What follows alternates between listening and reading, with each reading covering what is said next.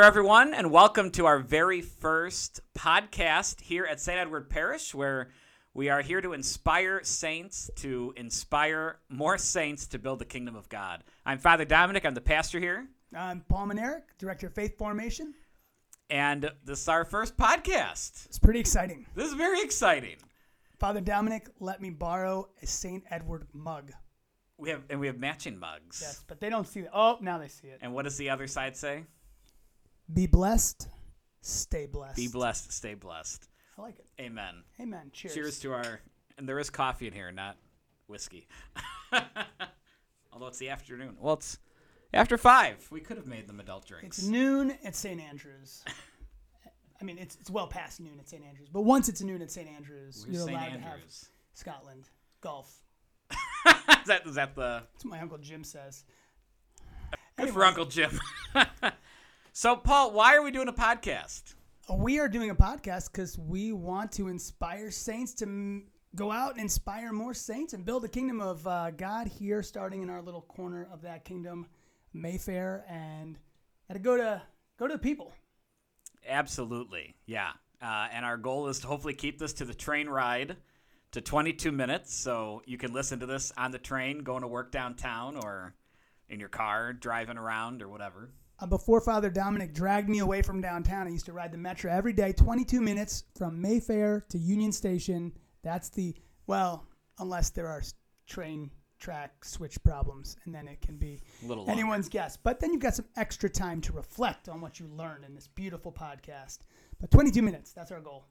And we'll have a bunch of different segments as we produce these. Some of them are, I can't remember them now, but you have them written down. I got them written down right What here. are some of the segments we're going to have throughout our podcast here? I am so glad you asked because I've got it written down right here. Some of our segments are the universal, the common priesthood, the epistles. I don't know if that Emphasis on the E. Oh, epistles are things from you to us. Shop talk, talking about what's going on here at the parish. Stories of grace, positive stories from you. Who works here and who prays here? About half. That's what St. Pope John the 23rd would say about the Vatican. I'm not going to ask which half I'm in. We'd be in the same half. And you haven't even opened. We got coffee sent from Milwaukee to Chicago by way of Africa. You have to talk about the Africa. And so I gave Father Dominic a pound of it because we ended up with 4 pounds. Anyway, but tomorrow... Like the good news, your coffee went around the world. Yes. It's amazing. Yeah. It's very evangelical. And which is the point of not only our podcast, but it's also the topic of what we're going to talk about today on our very first episode of our podcast on evangelization. What that means, who are supposed to be the evangelizers, how we evangelize, and what that really looks like. And also today is the feast of St. Pope John Paul II, who is kind of the motivator behind the new evangelization, although it's not quite all that new anymore. But St. Pope John Paul II, when he called for a new evangelization, he called for 3 things: for new ardor, new expression, and new media. To have a new motivation and that ardor, that drive to go out and to make more saints, to inspire saints. New expression, and that we're going to express it a little differently. Pope John Paul II coming after the Second Vatican Council, and now the doors, as he would say, the doors are open wide to Christ. And then the new media, which is exactly what we're doing right now, although podcasts aren't new, but leave it to the church to just be a little behind. They would have been very new for him.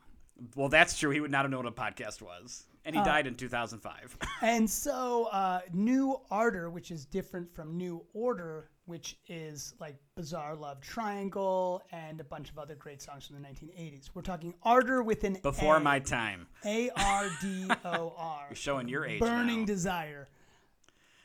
Yes, Burning Desire, yes. New Ardor, not New Order. Awesome.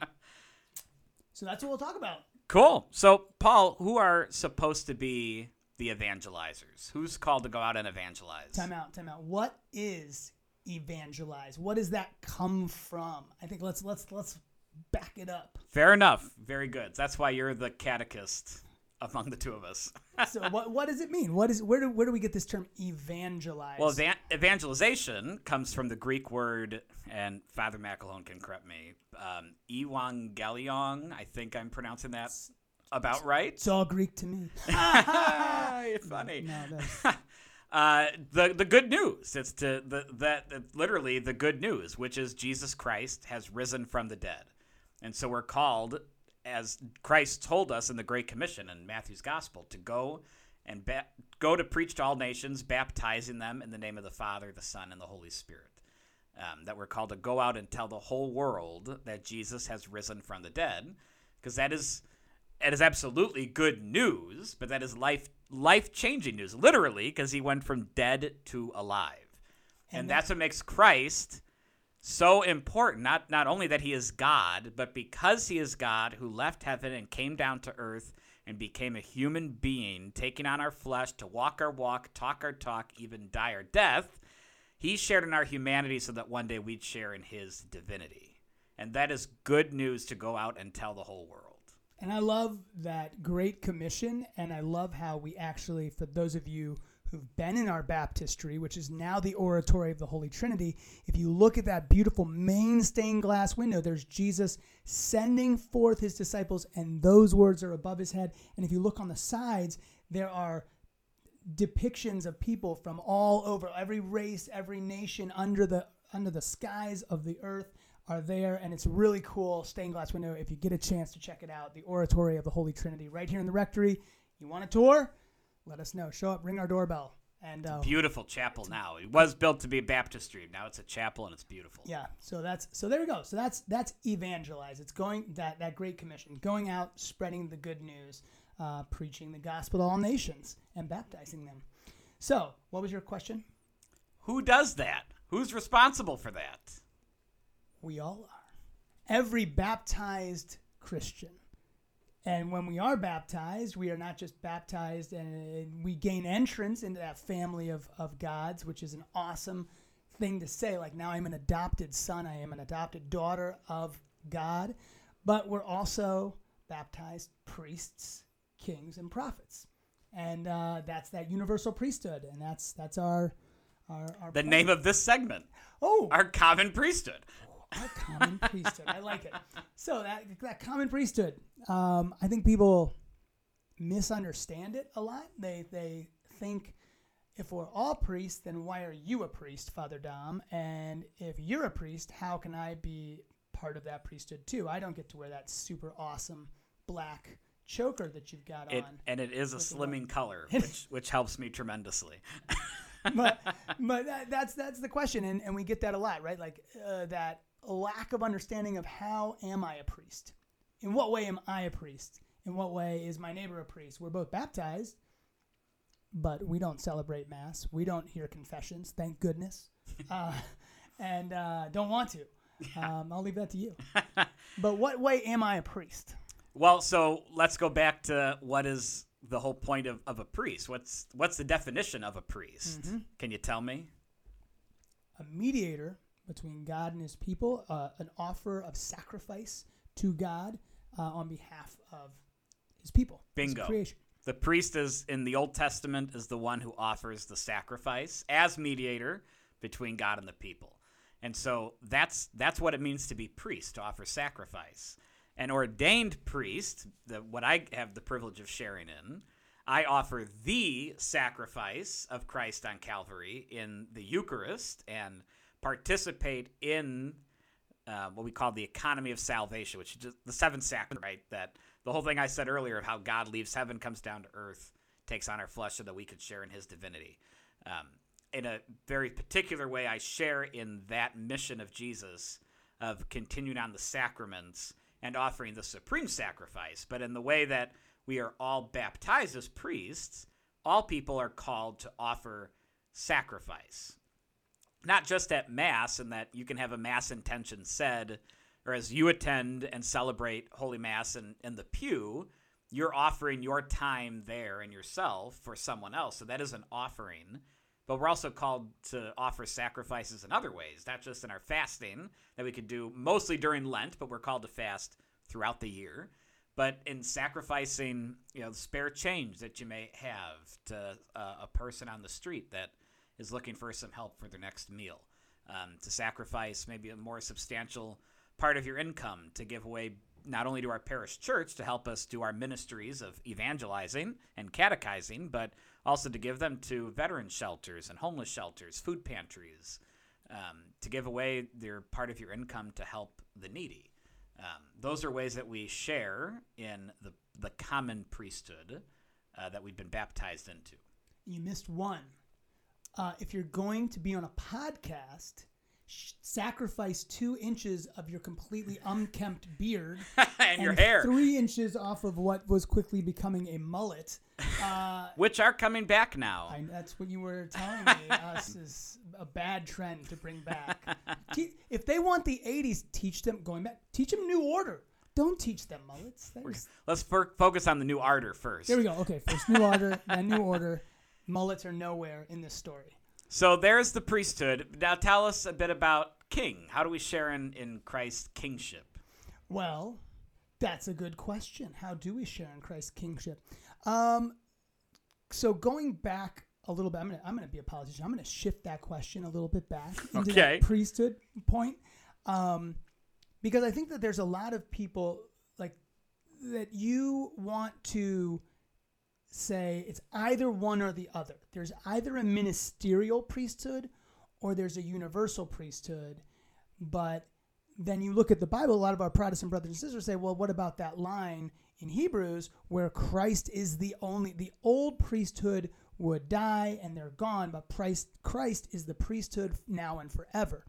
And then I think really, and this gets into the kingship too, it ties into both, because if we look at St. Paul, I have a Bible. Oh man, look at us Catholics. We can do Bible stuff too. This is the Catholic Family Connections Bible. It says, pray it, study it, live it. Nice. If we go to Peter, 1 Peter. Wow, you came prepared. Oh man, all I have is a notepad. You brought the scriptures. I mean, I know. Look at it. Yellow sticky notes. That's the only way. You are living up your baptized priesthood real well, my friend. So listen to this.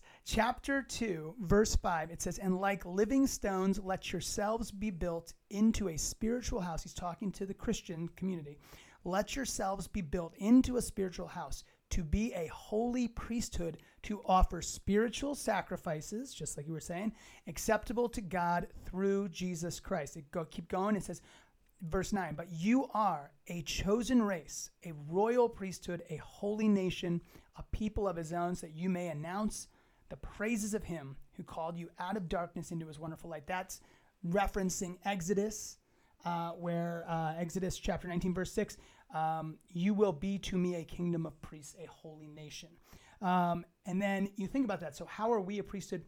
St. Paul calls us, right, the body. The members of the church are the body of Christ. And because Christ is the priest and he's the head of the church, it stands to reason that his body shares in that priesthood. He is also the king of the universe. We share in his kingship, right? It's that link we have through baptism to the body of Christ that gives us these claims of priesthood and kingship that are so awesome. And today in evangelization, it leads us right into the prophetic office. So we have the kingly office, the priestly office, and the prophetic office that we're called to go and to tell everyone that we meet about Jesus Christ, that he has risen from the dead, and how our faith sets us on fire to go and to offer those spiritual sacrifices, to take an active role in the body of Christ, in the nation of kings and priests that has been left to us. And in that, we give a witness and evangelize the whole world. Evangelization isn't just Bible thumping, as wonderful as it is to pull out the scriptures and to pray with them and to learn from them. But evangelization, and that was kind of the old evangelization before St. Pope John Paul II. The evangelization was just going out and really it was kind of just telling Protestants why they were wrong, right? And it started really with Leo XIII. But we don't have to talk about all of that about this new evangelization. And John Paul II, it's not just about explaining our faith. That's more the catechetical part, the teaching. But rather, we need to be witnesses of the gospel. When you believe and know that Jesus has risen from the dead, and if I follow Jesus, I too will rise from the dead, that means you radically change how you live your life. I mean, if I want to rise from the dead, I can't just be any old schmo, right? And I can't just continue my life of sin. That calls me to repentance. Jesus didn't say, everybody's going to come with me. He said you have to take up your cross and follow me and do as I command you, right? And so that causes a radical change in our life. And the more that our society becomes more secularized and pushes God out of society, the more kind of against the grain we're moving, which just means to do something simple as even as a family at dinner to just make the sign of the cross and pray before you eat dinner in a restaurant. I mean, do it at home too, but to do it in a restaurant before you eat, that's a huge witness of evangelization. That's new ardor, and not necessarily new expression, but that gives the new ardor there.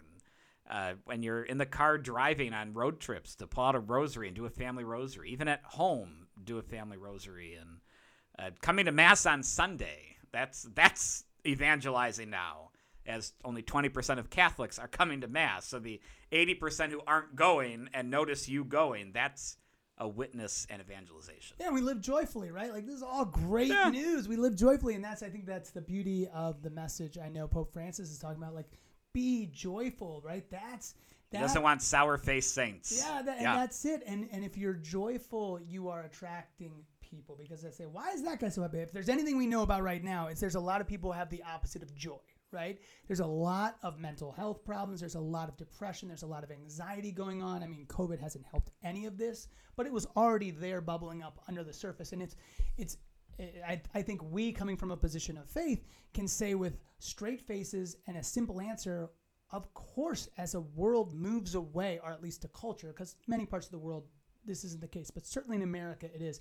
As we walk away from God and we turn away from this great story, this joyful process of evangelism, this good news, yeah, we're going to get a little depressed because the world makes less sense. The things that stink about the world, and there are plenty of them because sin is real, they stink worse when there's not heaven at the end of the story. So I think, yeah, you share joy, you're preaching.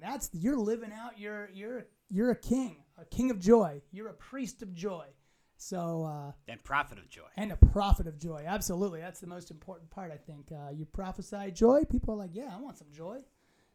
So anyway, yeah, I love it. I think. Amen. And I love the fact that what you're talking about, like, kind of, we used to be more courageous about going. Well, it used to be less dangerous, right? It used to cost us less in our social currency or whatever to go out and bring Christ out of the church with us and fill that space of the world with Christ. Fill that space with his church. Like you said, praying out loud, physically making a sign of the cross in a restaurant. Praying when you walk. Listen to the Gregorian chant. Whatever. Put a statue of Mary in your front lawn. Do a lap around the rosary beads on the train ride home. If you're listening to us to work on the way home, pull out the rosary. Yeah, exactly. It'll take you less than 22 minutes. You don't even say it out loud. You don't even to chant it. It would be impressive if you could chant it in Latin. But on the Metro. On the Metro. There's no need for that, right? Just literally taking out your rosary beads. I was at Riot Fest, and as we were walking out, there were these two girls, and they were just like, "Hey, you want a miraculous medal?"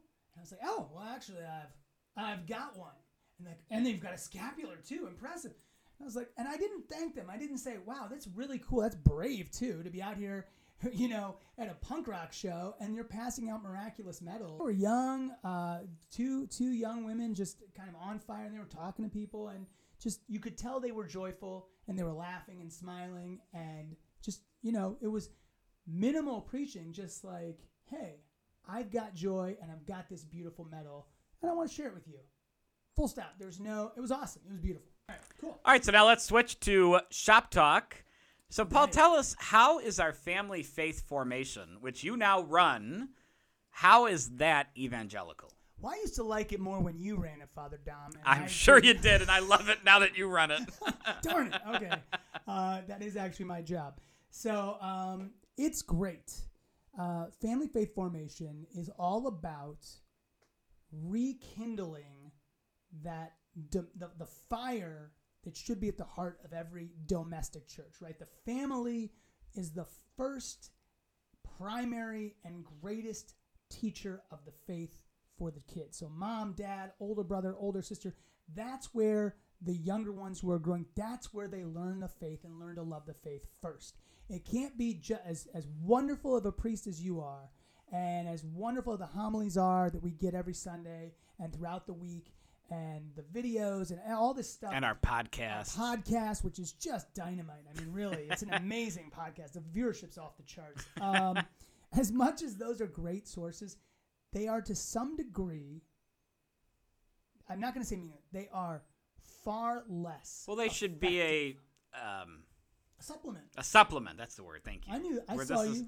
Thank you. Yeah. That's all supplemental to what you should be doing and receiving at home. Yeah, they're the protein powder. Yes. That goes in your milkshake. I don't know how. We are the muscle milk. Right? It's like water. So, but the primary source for this faith is got to be the home. And so that's the whole idea behind family faith formation, is to really give parents the confidence and the tools to live out their vocation, because God gave you the tools, right? God gave you the tools. He's made you a teacher. He's made you a former of your children. You form them by teaching them manners, to teach them to tie the shoe, teach them to go to the bathroom. These are messy, hard things to do, right? Teach them how to share, how to not spill their drinks out of cups that don't have sippy top lids. And all these things are hugely important. And we do this because we're like, well, we got to teach the faith too.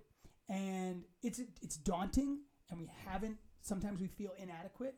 And at some level, we ourselves are, but that's why you lean on the Holy Spirit. God's here, and He'll give you the grace. He'll help you through. But as a community, we can also help. And so that's what we do. We want to really set up multiple people, not just the catechists, not just the teachers, but also people who become veterans of the program, who the other new families or even old families that just run into a sticky situation, a problem where their kid's like, hey, I've got a great question. And there are great questions and hard questions. Our faith is a faith that embraces mystery. And that is okay to say, wow, I'm struggling with this. And so we lean on each other. Through the grace of the Holy Spirit, we say, hey, let's work together to cultivate a parish filled with these little domestic churches. And that's Amen. Our goal. And now in this program, we're re-empowering the parents to be the evangelical faith leaders that they're meant to be, and to keep passing on the faith at home so that then kids see how important it is. And we're going to do a whole other podcast just on our family faith formation program. It's going to be awesome. And so as we finish up, and I'm sure the Metros coming to the end of their line, well, thank you all for joining us for our very first podcast. I'm excited for our next one on the domestic church. Amen. And for you to share this podcast and let others know about it, especially those in our parish. And we'll just continue preaching the good news. Amen. I'm Paul Manerick. I'm Father Dominic, and this is where we form and inspire saints who inspire saints to build the kingdom of God.